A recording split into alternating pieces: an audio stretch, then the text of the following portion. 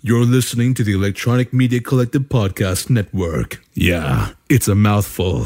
For more great shows like the one you're about to enjoy, visit electronicmediacollective.com. And now, our feature presentation.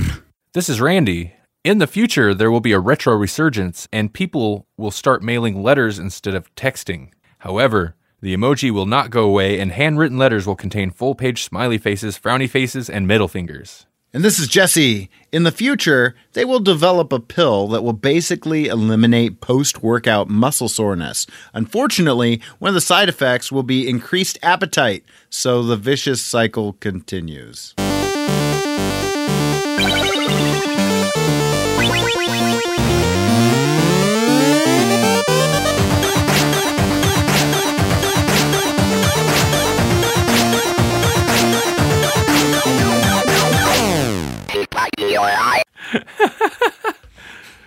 It's good. I like that one.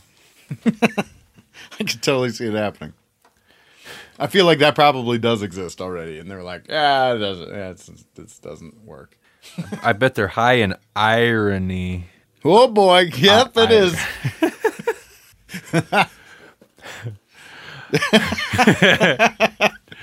All right. Welcome to the Grawlix Podcast. This is episode number 65. 65.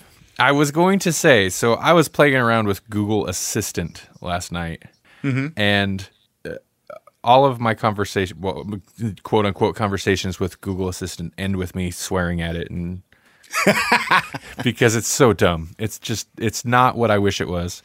But right. If you ask it to tell you jokes, all of its jokes are just the worst puns. They're all puns. Oh, good. So I kept going. I was like, do you know any jokes that aren't puns? And it's like, have sure. you met Jesse Kiefer? And then it told, yeah, and that's what made me think of it. I was like, man, these are like Jesse level and beyond. Oh, man. But yep. So you and Google Assistant, man. We got jokes. So this episode, it's our poll list episode. We're also going to tackle some questions that we did not get to on our 4-year anniversary episode. So that's fun. Yes. I'm telling you, that's fun. That is fun. For crying out loud. So what is the poll list? I'm glad you asked. So we have a poll on our website, as in like you can vote on it, and it shouldn't get tampered with. And it shouldn't. I hope not. I hope not. I don't know. We probably have pretty good security compared to other voting mechanisms. Anyway, it's a poll on our website. You can vote on various comic books or make a suggestion. And each month we pick the one that currently has the most votes. We read it and talk about it next month. It's the poll list. Get it? That it's a pun in itself. Yeah. We're polling you. But it's also like going to the comic book store and your poll file list. Yeah, exactly. See? Yeah. Have we ever explained that joke? I don't know that we have. Maybe at the very beginning. Because I think it's funnier when you tell them what the joke actually means. I think that's a rule, right? It is. When you have to spell it out, you know the punchline lands. Yeah, you do know it lands because you hear the thud. You hear the thud. So this is the part where I tell you what we're going to be reading next month, right? Oh, it is. It is. All right, for next month, for our April episode, our April poll list episode, we will be reading Transmetropolitan with 25% of the vote. All right. Transmetropolitan. Yes, and then looking at the rest of our list, remember when I put out a call where I said, "Hey, we need some more DC books," and then they gave us like 3 new Marvel books instead. So I'm gonna say, listeners, we need a lot more Marvel on this list. I see what you're trying to do. And I'm Do you gonna think make it's gonna work? I'm gonna make my own. I'm gonna make another future prediction and say we are gonna end up with a list full of just Marvel books. There is one book on this list that is not Marvel after we do Transmetropolitan. Wow, are you serious? Yeah, Transmetropolitan and All-Star Superman are the only two DC. I think DC, because isn't Transmetropolitan like Vertigo? Yeah, I believe it's Vertigo. Yeah. Everything else is Marvel. Even G.I. Joe is the Marvel run Marvel of G.I. Joe specifically. So the original classic G.I. Joes, I guess. Guys, what are you doing? What are you doing to me? I think they know. I think they do too. I think they're trolling you at this point. We read a fair bit of Marvel stuff on here. Come on, you can mix it up a little bit. Right. It's good for you. It's like if you were only eating candy all the time, that wouldn't be good for you. You gotta sprinkle in some stuff that's good for you. Yeah, like vinegar or like vinegar. That's good. Okay. Well, I'm excited for Transmetropolitan. I don't mind reading Marvel stuff. It's probably good for me. I'm glad I've read a lot of the Marvel stuff we've read on the show so far, like Daredevil. Last month. That was good. That was good. I enjoyed that. What did we talk about the first? Oh, that was Dark Horse. So yeah, that's good. Yeah. So we keep, that's what our other show is for sometimes. Mm-hmm. Yeah. Batman. Getting our Batman fix in. Exactly. Just in case you guys don't vote for Batman. Which I notice there's no Batman on this list. There is no Batman. Seems That's wrong. The Batman backlash. Yeah. Batlash. Because we had a lot of Batmans for a while. We did. All the Batmans. So many Batmans.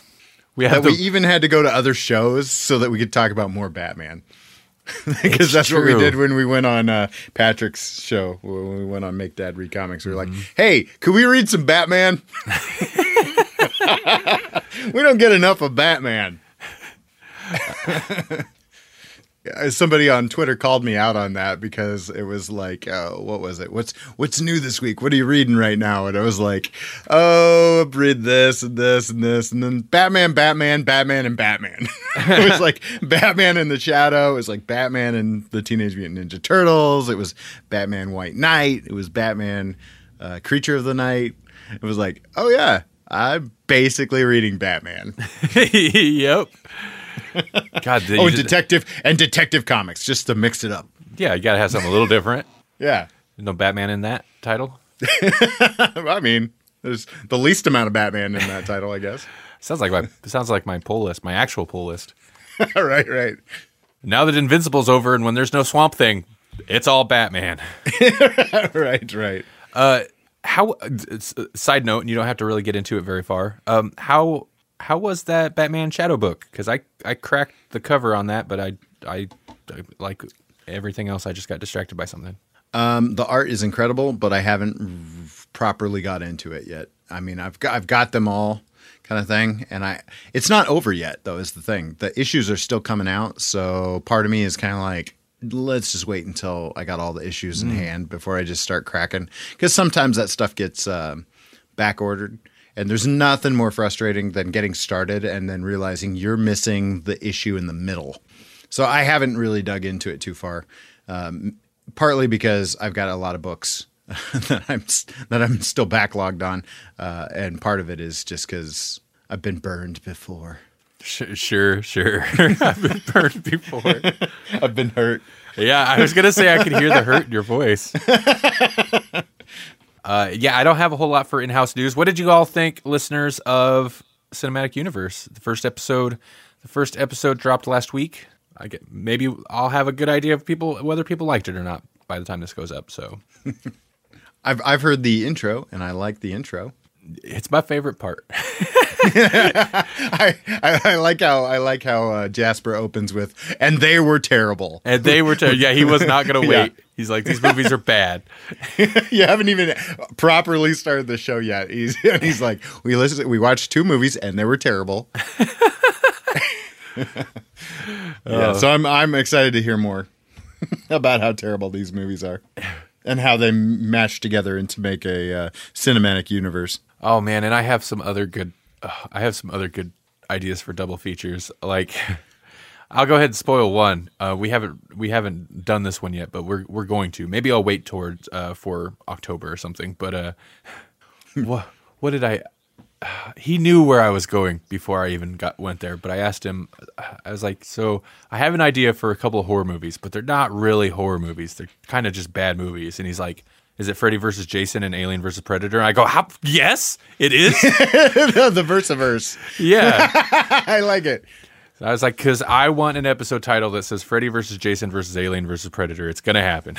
Yes, that's a great idea. Yes. Those movies. Or even you could do Army of Darkness so that you could or Evil Dead. Oh, yeah. So you could have Ash versus the Evil Dead versus Alien versus Predator versus Jason versus Freddy. Oh, my God. That has to happen now. Right? Oh, my God. Yeah. I think you guys need to have the Affleckiverse where you've got that horrible Daredevil movie. And I can say that because I just watched it yesterday. You just watched? Why? Oh, yeah. I'd never watched the director's cut. Oh. And everybody said the director's cut was better. Well, better is relative. Yeah. There's only so much that the director can fix when the acting is wooden and the writing is terrible. I mean, there's only so much you can do. And it's funny because the whole time I'm thinking like this movie is basically like The Crow if The Crow were done by someone that couldn't act at that time and and set in the early aughts. Because it's like, you know how The Crow is kind of like seminal 90s. Mm-hmm. I feel like Daredevil is like seminal the aughts because it's got like Nickelback in the soundtrack. Oh my and God. It's got like Josie's Bar is like this bar that apparently lets you bring your motorcycles inside. And there's like steel cages and chain link fence and stuff. And they just like start fires in the bar. It's just like, this movie is such a product of its time. It's like more of a product of its time than The Crow was. That's incredible. Yeah. Yeah. I mean, like I kind of want you guys to rewatch it. I kind of do want to revisit it now because it's one of those so bad that you can't help but not, I don't know, tear it apart. Well, did you I don't know. Did you do the proper thing then and follow it up with Elektra? No, God, no. Well, that was the thing that I kept thinking as I'm rewatching this movie is I'm like, Elektra doesn't make any sense after this movie. Like, Elektra is like this cold-hearted killer at the beginning of her movie, but she is not that person at all in Daredevil. At least what I remember of it. Because I have not seen it since I saw it. I saw it in the theater, and that's money I'll never get back. Yeah, You're still sore about it. Oh man! Over a decade later. Yeah, I saw that one in the theater. Whew. Oh man, yeah. Those are not good. Those are not good. No. I remember being just disgusted with those as movies. Oh. So yeah, the Affleckiverse. You have Daredevil versus or Daredevil and Batman. Okay, Daredevil and the Justice League. You know, I have had such disdain for Affleck for so long that it's weird to almost like kind of feel bad for him at this point because he's gotten better as an actor. He is so much better than Daredevil now. I agree. I agree. He has gotten better, but you know, he'll do these movies, and I'm sure he's like stoked. Like you get cast as Batman. Or even, right. You know, Daredevil back in the day. Like, I'm sure you're stoked, and then the movie comes out. Everybody hates it. You probably should have seen that coming. But, like, how disappointing that must be as an actor. Because he has very little, other than signing on and his performance itself, he has very little control over anything. So, like, It's got to be disappointing. No wonder he wants out of Batman. Right. Well, yeah, that would be double whammy. If he were directing and writing Batman and acting in Batman and everybody hated it. Oh, yeah, no doubt. That's a lot of pressure. So, yeah, Cinematic Universe, the Grolix Empire continues. Yes. The Affleckiverse. So, the best superhero movie Affleck was ever in was where he was in that movie where he played is it George Reeves or something? Oh yeah, that was a great movie. Was that Summerland or something like that? Yeah, where he plays the actor that played Superman in the serials. Yeah, it's pretty decent casting because he's a jerk, but he is good. Right. He is good. No, he's really good in it. Yeah, we saw that one in theater too, and that was kind of like whoa, because I think we went on like a Tuesday or something when it's super cheap, and we're like, what are we gonna watch? Well, let's watch this. We've heard some good things, and it was really good. Mm-hmm.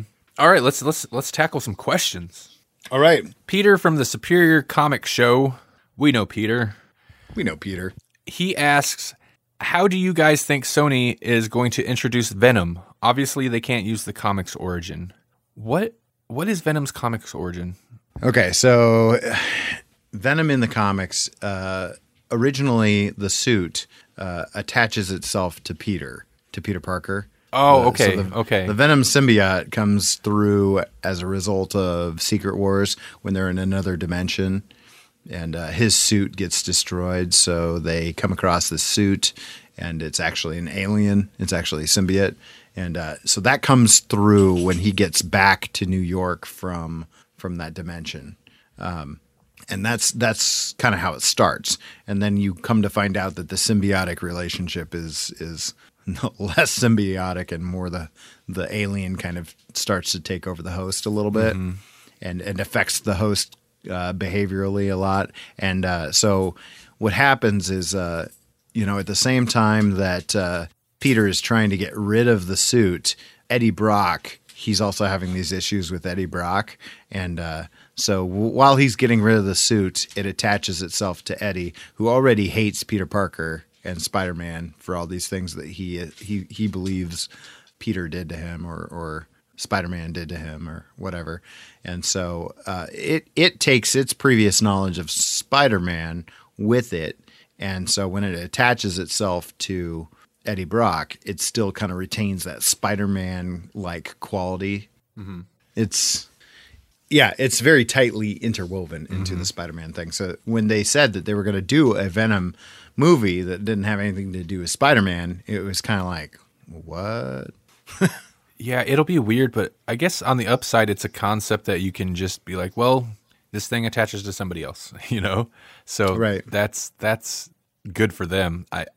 As for how they're going to do it, I'm kind of curious if they will do the whole spider logo on his chest or not. Oh yeah, that's a good point. Will it still exist in a universe that has had Spider-Man?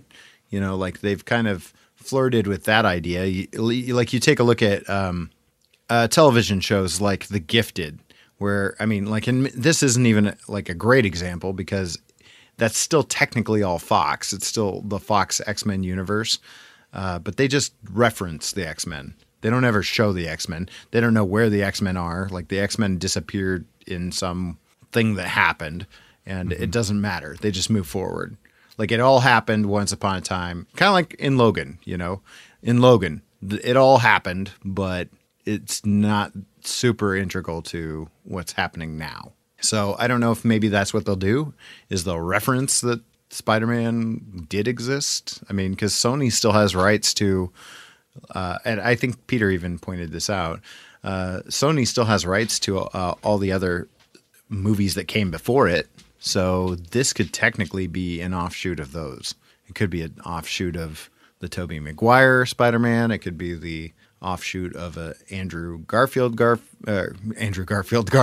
that would be something. That would be like Garfield Inception right there. Now I want an Andrew Garfield. But yeah, it could technically be a Venom for those universes. Not that they'll ever continue those, but it could be a thing like this happened, and we're not going to pay Andrew Garfield any more money, but that this is an offshoot of that. Oh, Venom is set to be released October 5th. October. Interesting. Huh. So Peter had a follow-up question of, in your opinion, what will be Marvel's next box office record-breaking solo movie? And that's a tough one. I don't even know with this, because if you had told me that that Black Panther was going to be the one that was going to break like Avengers records, I don't think I would have believed you. Like, I'm glad, and it's a great movie, and it's a big deal, but I didn't see it coming. I'm just going to be honest about that, you know, in terms of just how successful it would be. And that just comes down to, you know, I mean, you can make any of these movies awesome. You just got to write them well, you know, and that's the thing. Black Panther is written well. It's acted well. There's a lot of passion that was put into the making of this film, and it comes through and it pays dividends. And so what's the next big solo movie? I have no idea. I don't think it's Ant-Man and Wasp. So do you think, I mean, what else is there for actual solo movies Marvel solo movies that's been that they announced? haven't done? Yeah, I don't know. Captain Marvel is the only other one I can think of. I mean, that'll be good. I don't know if it'll be Black Panther levels. I don't think it'll be Avengers levels, you know. I don't see it breaking those, but I mean, that's about the only other one I can see. I mean, if we're not counting, if we're sticking strictly to actual like Marvel Studios movies, I don't know what other solo ones are coming. If you open it up to Fox, like there's still supposedly a Gambit movie on the slate at some point. Yeah, I don't know that will. I mean, because that's been mired in rewrites and people jumping ship, and that always turns out well. Yeah, right. Exactly.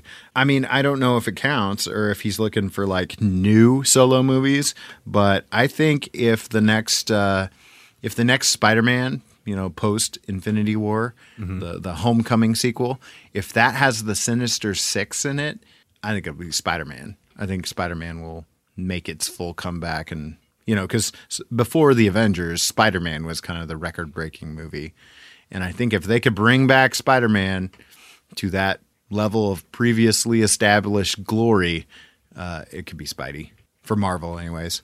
Of course, with certain questions like this, you know, it's worth noting if you're not a regular listener, we record these episodes a little while in advance, so you know, there's could also be announcements between now and then. So sure, but yeah, that makes sense. I think you're probably right. Most likely, a Spider-Man sequel has the best potential if they do it right to like be their next box office hit. Otherwise, yeah, I'll say I bet Captain Marvel will do okay. Yeah, I think it's going to do well if they market it well. You know, I think it'll be all right. If they were smart and got off their duffs and did Black Widow like 5 years ago, that probably would have been it. Yeah, that was really a missed opportunity. Well, and now there's that Jennifer Lawrence movie, Red Sparrow or whatever, which basically looks like it's a Black Widow, like a repaint kind of thing. Yeah. It's like, well, if you guys aren't going to make this, we'll make it. Right. David from Tales from the Fandom podcast asked us, if you were rebooting the X-Men universe, who would you choose as your 5 members? Oh, God. I don't know. Now, are we... He's from Tales from the Fandom, so are we talking comics or I mean, movies, you could do or does it you matter? could do it either way, really. I mean, because if we're rebooting, you know. But I guess media does matter. If it's the movies and you want them to succeed, it'll be Wolverine, old Wolverine, girl Wolverine. Yeah. CGI Hugh Jackman Wolverine. Yep, and then Hugh Jackman. Just Hugh Jackman. Just Hugh Jackman, yeah. You're not wrong, man. I mean, like, yeah, all you need to do is just go through and, like, who are the fan favorites of each movie and just assume they're going to be in there, you know? Yeah. Like, Storm would probably be on there just because it's Storm. I guess you'd have to have Jean Grey because Dark Phoenix has to happen every other movie, right? Every trilogy, yeah. They have to do Dark Phoenix. Yeah. Even if it's in the same like timeline. I mean, I guess you got to have Cyclops because somebody's got to suck. Somebody, yeah. You know, somebody's got to be the wet rag that nobody cares about. Yeah, you know, basically the straight man. You know, so that Wolverine can have a funny line. Because I feel like that's all Cyclops did in the first 2 or the first 3 even. If you count him as being in 3. So what do I got? 2 left? Like Nightcrawler, I guess, maybe? Mm-hmm. Colossus, maybe? Okay. So that's almost, well, oh wait, I didn't add Wolverine. So scratch off Colossus and put Wolverine. Wolverine. You got to have Wolverine there. Yeah. Yep. I mean, the only thing, the only thing that would push Nightcrawler off this list and put Colossus back on is if you're going to do an on-screen fastball special. Yes. So then in that case, nix Nightcrawler and put Colossus back on. Yes. So that puts my team at Storm, Jean Grey, Cyclops, Wolverine, and Colossus. Because people will pay to see that. Oh, wow. Yeah. You mixed it up there. Yep. Yeah. Let's tell stories we've never seen before. With those characters. Oh, man. I don't suppose that when they asked this question, they thought they'd get such a cynical response. No, probably not. No, I mean, like, if I was going to restart it, I don't think we've ever gotten like in the movies, we've never gotten a legit original team. You know, like they've wonkified their timeline so bad that I just want to see the classic team. I want to see Beast, Iceman, Marvel Girl, Cyclops, Iceman. Did I say Iceman? You did. Just the original 5. I just want the original 5. Yeah. Angel. Angel's the one that's what I want. I want a proper Angel because I don't feel like we've ever gotten a proper Angel. And they've done him a couple times now. Yep. And he's just been awful. And to be fair, he's kind of a tough character to nail, but he's really not. You know, he's a rich, pretty boy that has angel wings. We've done that before, just minus the angel wings. If we're still talking movies, I'd like a proper Iceman. Like, they've not really mishandled him. He's just never been a key character. Right. Also, Toad, for some reason, specifically the X-Men first movie Toad. Right. Yeah. And you want to throw him on the team? He's on the team now. He's a kind of a good guy. Yes, he's awesome. He's the Ray Park is. Yeah. He's the Wolverine. He's anti-Beast. Yes, and Thunderbird. And Thunderbird, yes. Yeah, why not? Throw Thunderbird in there. Oh man. Oh, you could go diversity squad. Yeah. with the X-Men. You totally could. I mean. And Deadpool. Now it'll make money. Oh man. I missed that one. Get rid of Storm. Just, you know what? We don't even need those other guys. Cyclops and Deadpool, that's your movie. That would, oh my God, that actually, it's the most extreme straight man and comedic sidekick type deal ever. I think that's brilliant. I think that's a great idea. Basically, Cable, you're just kicking out the middleman. Yeah. You know? All right. Well, I had a lot more fun with that than I expected. All right, David has another. Again, this is David from Tales from the Fandom. He has I have the hardest time saying your podcast title for some reason. He has another question. Who would you add to the Netflix lineup of characters? And it doesn't have to be primarily set in New York City either. Ooh. I like. Well, they're probably doing this though. Isn't Moon Knight going to be one? Is he? I thought I heard someone somewhere saying they were going to develop a Moon Knight, but that's that. I'd be interested in that. Yeah, me too. That'd be really interesting. I think Netflix would be perfect for it too. Yeah. I'd rather see that than a movie. I'd rather see Moon Knight as a serial on Netflix. Yeah, it would most definitely suit a serial. A TV series versus a movie, because I don't know that a Moon Knight movie would, even if it was decent, would necessarily be successful. Right. But with a TV series, and it almost kind of seems counterintuitive, but with a series, like, it gives people time to kind of buy into a character. Right. And you need that for a character like Moon Knight because he's got the multiple personalities, you know? I mean, like you gotta build up to that. You can't just hit him in the face with it. Well, I mean, maybe you could at the end of the episode, but like the first episode, you don't necessarily go, hey, he talks to himself, you know? Yeah. And not in a Deadpool funny way. Although sometimes. We have another David and another question. David from the Hypotheticast. He asks, the Marvel Universe is bloated, and that's what makes it fun. But imagine you get to completely wipe one character from existence. Nobody ever remembers that they existed, and the story surrounding them makes sense as if they were never there. Who do you eliminate? I mean, like that this one's hard because there's so many possibilities. I mean, like there's several members of the Avengers that like you delete them and nobody would even care.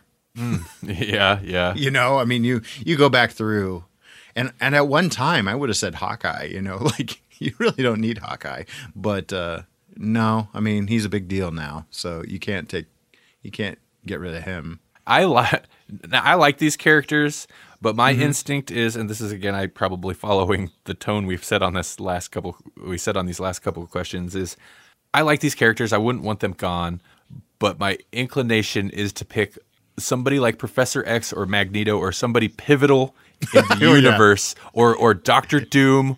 People would riot. Not Doctor Doom, yeah. but you know, what's his name?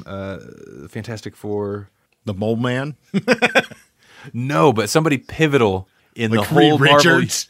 Marvel. Reed Richards. Reed Mr. Richards. Fantastic. Yeah. Reed Richards never existed, and just because I want to see then how these stories are like reshaped to make everything work. And I know it wouldn't be like that. The question is, it would just like he never existed. Everything makes sense. Like who would you just get rid of? But I want to see then how the stories reshift to make it make sense. Right. That'd make it fun, like a what if kind of thing. Yeah. Which Marvel does anyways. There's some obvious ones where it's like, you just take out this Spider-Man villain and who cares? He's gone. You know, like the Spot. Like, who even knows who the Spot is? But you take him out, everything's the same. My issue is I don't read enough Marvel to know of characters I actively dislike, at least off the top of my head, that I would want gone. Right. You know, like anybody that came after Hank Pym that was Ant-Man or Giant Man or Goliath or, you know, I mean, as long as you've got one, I don't know why we needed multiples. All right. I like that question. David also had a question last episode. All right. Joshua Bowman asked, will there ever be a good Silver Surfer movie? You know what? I think they just missed their boat. Because they basically just did Planet Hulk, right? And that would have been the perfect place to just throw him in there. Oh, yeah. Because in Planet Hulk, he goes up against the Silver Surfer at one point. And Planet Hulk was part of Thor Ragnarok, basically. Yeah. And that would have been perfect. I mean, that would have been a great way to introduce him. That wouldn't have been too weird. Otherwise, we've got to run into him in either a Fantastic Four movie or a Guardians of the Galaxy movie. Yeah, kind of. Ooh, that's another. Okay, so yeah, I'd say like in the current Marvel movie series going, it would have to be like Guardians. But so does that mean Fox has the rights to Silver Surfer at this time? Then, if so, we're probably not going to get a good one anytime soon. Well, I mean, because now Disney owns Fox. Oh, you know, you're right. I mean, but it's where does he fall? Does he fall as technically a Fantastic Four character? Because I don't think that Marvel necessarily got Fantastic Four in that whole deal. Because Fox had the distribution rights, but I don't know if they actually own the rights to the Fantastic Four. Basically, the people who do own the rights, if they want to make a movie, they're going to have to go through Disney. So they're either not going to make a movie or they're going to make a movie for Disney. They're going to do it the Disney way.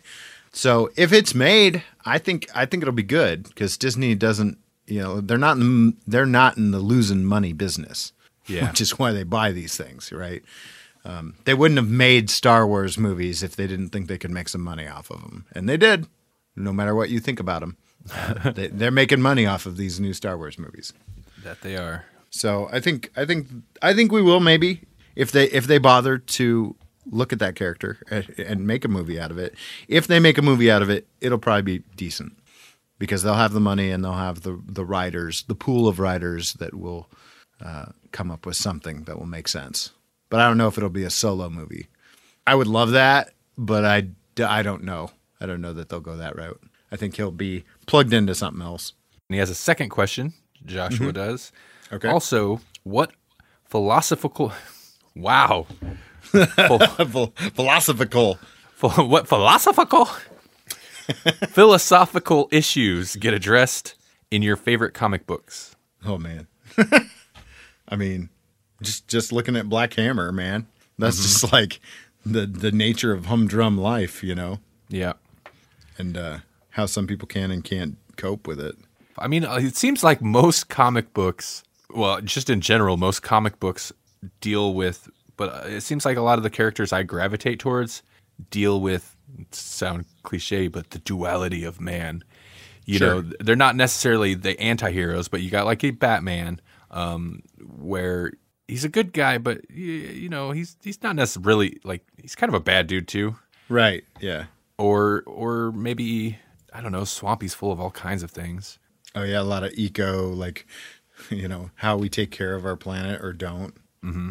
And then I also liked, I mean, that's part of what made Vision, that Tom King Vision series, so interesting, was the idea of trying to deal with humanity. How do these characters without it deal with it? What is it to be human? Yeah, basically. Yeah, what is it to be human? And what makes these people that are humans much different?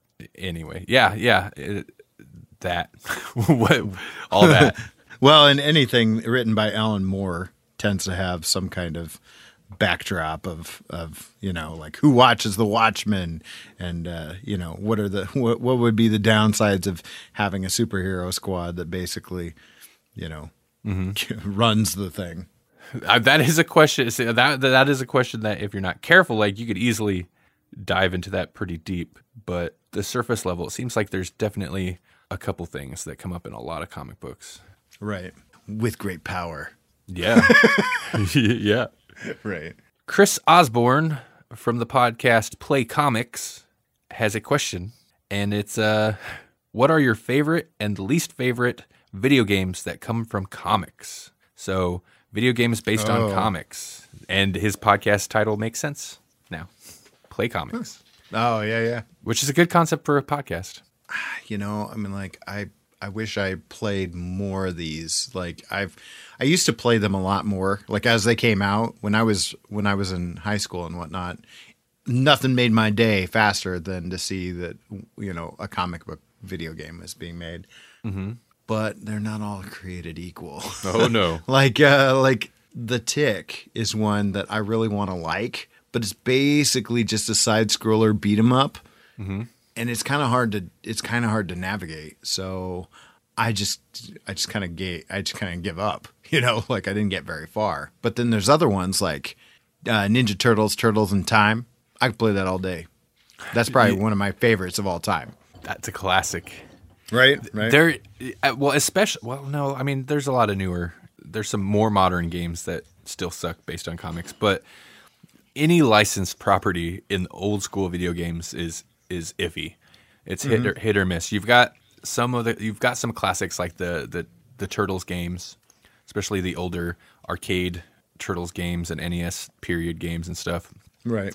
But a lot of it really was just like, okay, we've got this side scroller. What skin? Basically, what can we skin it with? What do we have the license to, or what can we get the rights to use, or whatever? Among my favorites would be Batman Arkham City.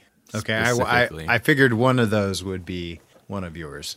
I didn't know, but I don't know them very well. So, well, Arkham Asylum and Arkham. I only played the first two. I still haven't played Arkham Knight. Was it Arkham Knight, the last one? And I didn't play the Origins one. And between Arkham Asylum and Arkham City, I'd liked the free roam sandbox environment. So yeah, Arkham City was awesome because those are those games where if you play it right, you feel like Batman. Right, You're Batman. And then one that I kind of liked that wasn't necessarily a great game. It was pretty short, but there was a Hulk. It was the Hulk Ultimate Destruction or something. It was on the first Xbox, and I'm assuming maybe PS2 at that time then. And again, the story was short, but it was basically sandbox. You could run around the city. You could do like the crazy Hulk jump, and you could just smash things up. And of course, bad guys would come in. You'd have to fight bad guys and stuff. But if you wanted, you could just grab a bunch of cars and make boxing gloves out of cars and start punching buildings and jumping across the city. Like, that was fun. Like, it was one of the first superhero games I played that really nailed the mechanics of what it felt like to like have these superpowers, which is part of what made that Spider-Man 2 game from back in the day so good, and part of what makes those Batman games so good. Like, it feels like you're traversing a city with these powers. As for least favorite, there's a lot of crappy games. Back in the day, there were games, I would rent a lot of games. Sure. And there were games that I'd rent over and over, even though I think I hated them, but like they seemed like they were cool. Like there was the a Spider-Man, or was it? It was basically like Spider-Man and Spider-Man the X-Men. X-Men. Yes. Yeah, and that was a Super Nintendo game. Yeah, and I had that game, and I wanted to love it because it had like Gambit in it. Mm-hmm. But it was, again, just a side scroller, and it was hard. Yes. I rented that game so many times, and it would make me so angry. But I'm like, these characters are cool. I want to be these characters. But like, I was not good at it. Yeah, no. And it was kind of like the Gambit level was basically like Battletoads, where it just not like Battletoads, like Battletoads in the race levels, where like you can't stop. You have like the screen is going to keep moving, and if you don't keep moving, your character dies. So it's basically like a side scroller where you can't stop and look around. So you're just constantly moving forward and trying not to die. And it was like, this character's fun and cool, but this level is not. Yep. And for Super Nintendo, they could have done something better, I think. Like it feels like a Super Nintendo game that is still actually a Nintendo game. Yeah, exactly. It felt like something that was ported over from an earlier system, right. Yeah, I agree. It wasn't stretching the platform at all. Mm-mm. All right, let's get to the poll list. The poll list. Owl Girls, eh? This was added years ago at this point. Many moons ago. Yeah, this was added to the pull list. This has been on there for a long time. I suspect it was on there, well, I'm guessing maybe around the time that the Kickstarter for issue 2 was going on, is my guess. Sometime in 2016, maybe. By the nature of the way the pull list works, we only read the ones that get the most votes, so if it'll take a while for a comic to trickle to the top. I have a feeling this is well past whoever added it's like... Well past it's past its prime. Yeah, but that's okay. Your best before date. yeah. This is. I'm not gonna say it's expired. That seems diminutive. This comic's expired. No, this specific request, because if you search for it online, there are a lot of reviews for this around a certain time period, and I'm guessing that's when it was added to the poll list. Most likely by one of the creators or something. We decided to read issues 1 and 2 because we had read issue 1 and we're like we don't know what's happening, so maybe issue 2 will answer some questions. Maybe issue 2. Both issues were funded through Kickstarter. They're not hard to find. They're on Amazon, both issues. But for me anyway, if I search for it on Amazon, they don't come up. I have to search for it through Google to find the link. I was able to find it through the Kindle store, okay, directly through the Kindle app. Okay, if you use the search function through there, then I was able to find it because it's Kindle only for that second issue. Yeah. The first issue you can read it's available on Kindle and Comixology. Right. I mean, reading it on Kindle was fine, but I prefer the Comixology just because it handles a little bit more like Comic Rack, which is what I like the best. Sure. Yeah, so we finally read these things. We bought both issues. So who made this thing and what is it about? These are valid questions. I can tell you the first part of that question anyway. Okay, all right. So for issue 1, we have a story credit of Robert J. Sodaro. Art by Rochelle Aragno with Dave Ryan. Graphics by Dave Ryan. I wonder what that is specifically. Lettering by Wilson Ramos Jr. And this is published by Red Anvil Comics. Now, issue 2, the story is by Robert J. Sodaro with Dave Ryan. The art is by Rochelle Aragno. I'm sorry for my pronunciations. And Dave Ryan. Graphics Dave Ryan. Lettering Ed Dukeshire. Also published by Red Anvil. Again, these were both funded through Kickstarter. Okay, so basically the same creative team, a little different with the lettering, but the lettering seems to, it doesn't seem like a huge difference between the two. No. Yeah, I mean, the art style still is very much the same. How to describe this? Is there a summary somewhere? I know I'm not going to get any of the names. That's for sure. Oh, man, no. I have a summary. Okay. Owl Girls, New York City, 1945. 3 mystical private detective sisters, better known as... They were private detectives? Okay. I have a feeling this is from the publisher, and I have a feeling the person that wrote the summary had more advanced knowledge of what was to happen in the series than what we ever got. So, 3 mystical private detective sisters, better known as Owl Girls, live in a mortuary in Soho, often doing the bidding of death by tracking down supernatural creatures. This is not what we read. I mean, it is, but it's not. Right. We didn't know this yet. They also, like, I generally try to go into a lot of these fairly cold, and yeah, I did not know this stuff. They also investigate murders, unsolved cases, and assist in sundry other paranormal activities. That's obviously the pitch of what the series is supposed to be. That sounded like it would be cool. Yeah. Yeah. Okay, so, and if you're wondering why we sound like confused by that, that's correct. I mean, you've got these Owl Girl people, but the series has at this point only made it to 2 issues. Mm-hmm. It's kind of hard to track down more information. It doesn't seem like there's plans to continue it. I could be wrong. The story definitely ends in a way that seems like it should be continued. Like it's right. It seems like an ongoing that's just not going on. So right. And in these 2 issues, we get introduced to these Owl Girls, death. We get character introductions basically, but we only just barely start to get a glimpse of maybe what these Owl Girls could do. But there was no indication as to what they do on the regular. There's no indication as to this detectiving or fighting creatures at all. Basically seems like they go shopping. Yeah, we come home from wherever we were and we go out. That's what we do. And we have some neighbors. We have some neighbors and some people are after us sometimes. And we live in a mortuary, which is weird too. But I mean, where else are you going to live if you're an owl person? Well, exactly. And that's the thing. They're not just called Owl Girls; they are Owl Girls. They are women that are have owl faces. Now that doesn't seem to really put anyone off all that bad, though. Well, it definitely seems like it's not normal that there's animal face people, because it seems like that's part of the reason what's his name doesn't want them going out a lot, and when they do go out, onlookers seem surprised. Mm-hmm. And they do tend to cover their faces, at least in the very beginning.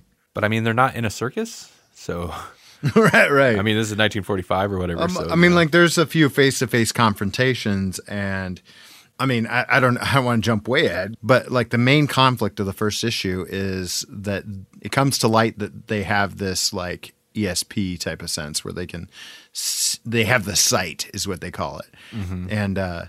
And at one point, there's this group that wants them because they have the sight, and that's all that they're really worried about.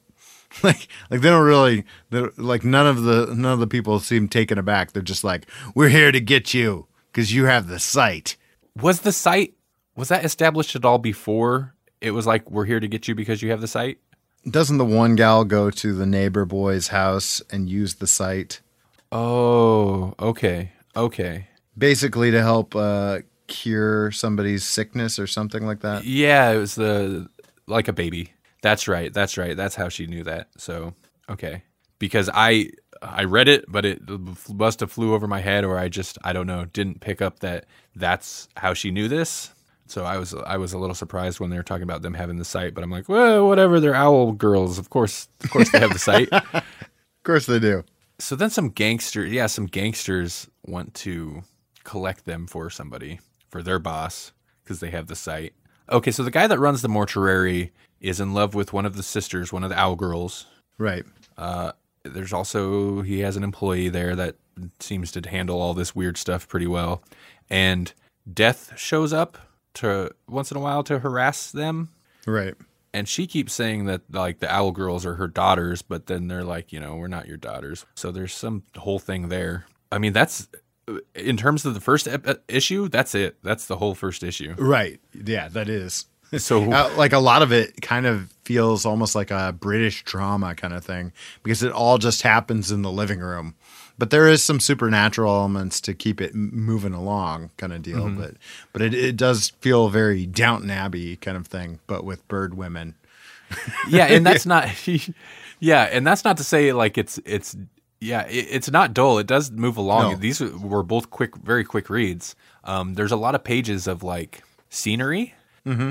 When the artwork, I'm sold. Like this artwork's pretty cool, and it's all kind of black and white. Mm-hmm. The cityscapes are wonderful. I mean, there's a few like aerial shots of New York in this time period, and they're beautifully rendered. It's almost like an ink wash type of approach, I guess, because it's like black and white with grayscales.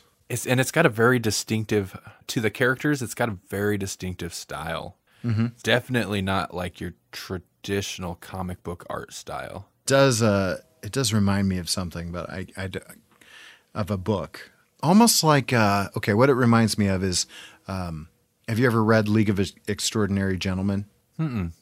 It kind of reminds me of that art style, where the faces are kind of elongated and whatnot, and stylistic. And so I wish I could tell you the name of that artist right off the top of my head, but I can't. But that's kind of what it reminds me of a little bit. Yeah, the art's very nice. Issue 2, we discover that these owl girls can teleport. They have various powers, apparently, because this threat of the Italian stereotype mobsters, big time stereotype. They teleport these guys out of there, like they teleport them to the pier and their guns to the bottom of the ocean. That feels like that's all this really establishes this issue. Yeah, basically. Well, and that's all of issue 2. You mean? Yeah. that's basically that, and then they go have a day at the beach. They do. I'm not even kidding. I mean like that seems simplistic, but really that's it. I mean, where the last one left off was basically they're held at gunpoint. This resolves that. They have a little bit of drama within the household, continuing basically business as usual for the mortuary, like establishing balance again, and then they go out. I like the character work done with the guy that runs the mortuary. Mm-hmm. I don't feel like we've gotten enough from like any of the owl girls to really establish characters on them. Right. But yeah, this isn't bad. Like I don't want to sound like I'm down on this book. It's just with what's there, it's really hard to approach this like right, to give it any kind of a review. Yeah, we don't have a story arc here to work with. We have feels like half of the introduction to a story, Right. It's intriguing. It's definitely different. Yeah. It was a fast read. It kept me interested. I was able to read it in a single sitting both times for, each issue. The artwork, I'm impressed with the artwork. I like kind of the sensibility they're going for with, like in the very beginning of the first issue, they even do some parodies of like famous artworks, but then plug in the owl girls kind of thing. At least that's the way it feels. I don't know if that's exactly what they're going for, but they're definitely striking a time period. Yeah. Oh yeah, for sure. And even right down to the lettering. The lettering has got kind of an old typewriter feel to it, at least in their like narration boxes. And there's a lot of, not a lot of, but is it French? That's the part that gets a little bit dicey. Is it French? Is it Italian. I think the mobsters are Italian big time because Yeah. they sound. I mean, like if I have a criticism, it's that the Italian mobster gets a little bit too Mario in his. Like they put "it's a me" kind of thing. Like they put that A like that it's a. You know, like they put that in there a lot, and I maybe that's maybe they've done the research and that's legitimately how they talk. But for me, it took me out of it a little bit because I was like, okay, I feel like this is a little overly done. Now that you mention it, French. What was I thinking? French? No, yeah, I think it's definitely Italian because everybody's names sound Italian, kind of. Mm-hmm. Or at least those arrangement of random letters that I don't understand look Italian. The interesting part about it is it didn't really hit me at all in the first issue, but then like you get a whole lot more of the gangsters in that second issue. So in the second issue is like you just couldn't even ignore it because there's so much of it in the first pages. That's kind of, for me, that's what I mean, not with the accent, but in the first issue, the first few pages of dialogue, there's a lot of, it felt like jumping from a line of Italian to English to where I was like, oh, it's almost felt like, is this almost like a bilingual book? Like, is this how it's going to be the whole time? For the most part, I mean, it's English, and I have a feeling the Italian that's there is probably like common sayings and stuff. It's not like the full dialogue repeated twice. Right. But there was a lot of it that, I was like, oh, this was unexpected. Yeah, I'm not really sure what else to say about it. It's interesting. Yeah. I mean, like in terms of would I recommend it, I want to see more, like I am interested in the story arc, but I wouldn't necessarily recommend it to someone that is going to want to see a continued story arc until we know that it's coming. There's not enough here to recommend. I mean, if somebody was intrigued, if they seen a piece of the artwork somewhere and was intrigued by the style, I'd be like, yeah, check it out. It's got a interesting and cohesive within itself style. It looks good. Mm-hmm. Yeah. And it's definitely got a feel like it's there. It feels like it's going somewhere. It's not like slapdash. It doesn't feel like nothing makes. It doesn't feel like it won't make sense ever. It just feels like it doesn't make sense now. But it feels like that's done for a reason. Yeah. The issue is this is all there is, and I can't find anywhere that indicates that there's plans to do more. And I contemplated reaching out to the creators just to see if they had future plans for this stuff, but I didn't end up reading the book till just recently. So sure. So that's Owlgirls. On the upside, like I've been pretty busy this month. It was refreshing to have such a quick pull list read, right? And it's different. It's a break from there's some supernatural stuff happening, but it's definitely a break from superheroes. So thanks for recommending it. You got our money. I will include links though, and not affiliate links. I'll just include links to where you can find them on Amazon or the Kindle store links if you want to check it out yourself.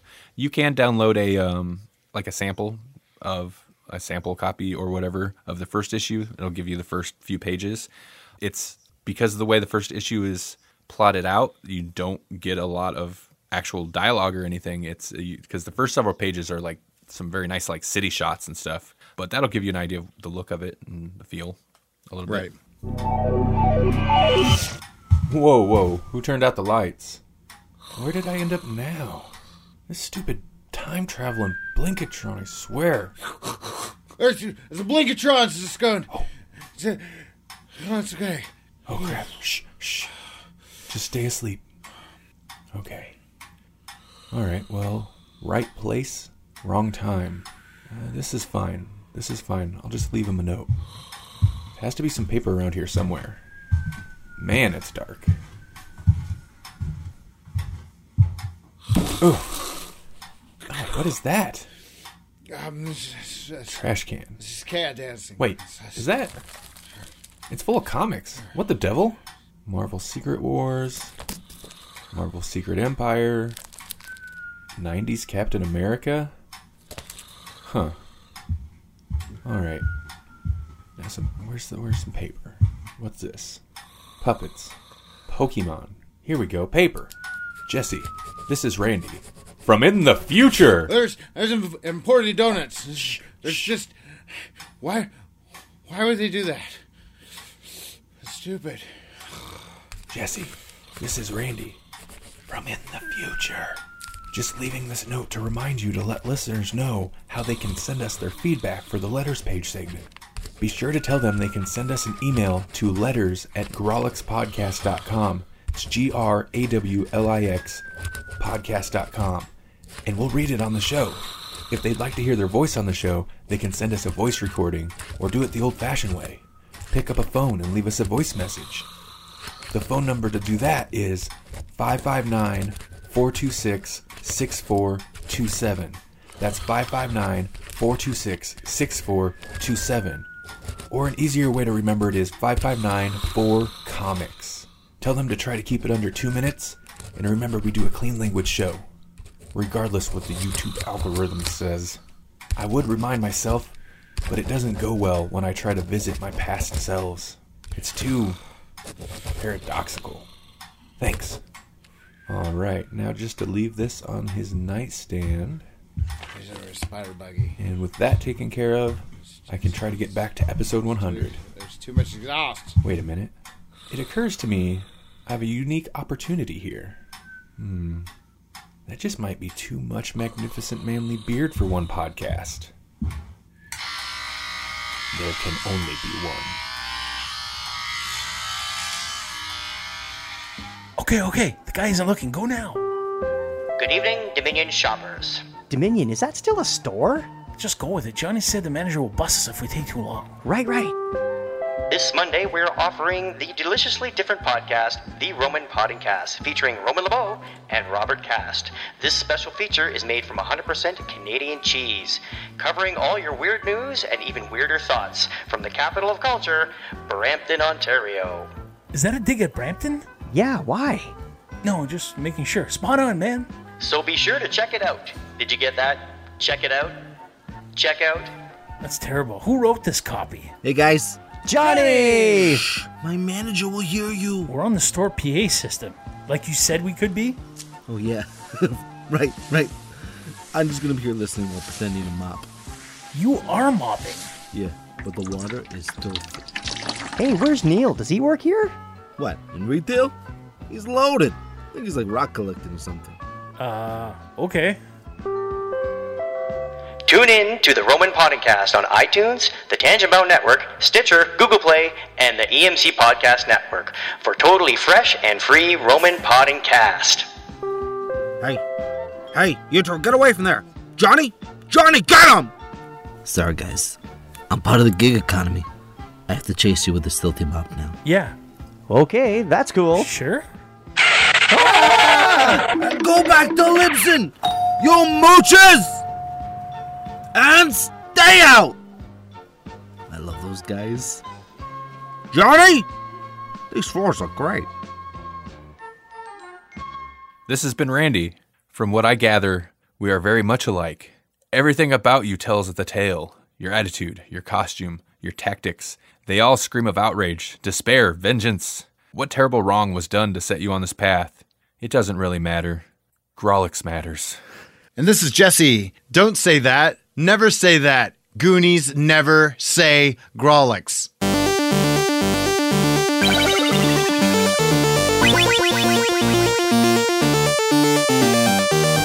Thank you for listening to the Grawlix Podcast. The Grawlix Podcast is a production of the Electronic Media Collective and Vorpal Arrow Studios. For more Grawlix Podcast, visit grawlixpodcast.com. Like us on Facebook at facebook.com/grawlixpodcast or follow us on Twitter at grawlixpodcast. We're also everywhere. All the time.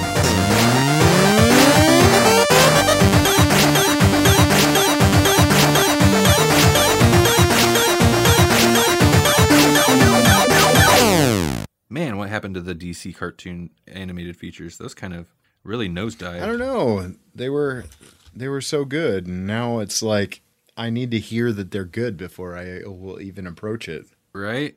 Was the Red? What did you think of the Red Hood one? People really like that one. I wasn't super keen on it. See, that's how I feel about it. Yeah. It seemed, But I read the books, so I mean, maybe that's part of the problem. I feel like some of these people who really love the animated features didn't ever read the book. yeah, that could be. It seemed more generic, like Yeah. more generic, actiony. Like there was something about the other ones, and even it's not even that they all had the same feel because I liked the Dark Knight animated two movies. That was good, but also like the one based on the Dane Cook Justice League we read was really good. Oh. New Frontier or whatever, that was pretty decent. Oh, Darwin, yeah. Darwin, did I say Dane? You said Dane. Oh and my I was like, God. was there a Dane Cook that wrote Ooh, something? I hope not. I hope not too. Ooh, Darwin Cook. That's a name I'm glad I haven't heard for a while. Right, yeah.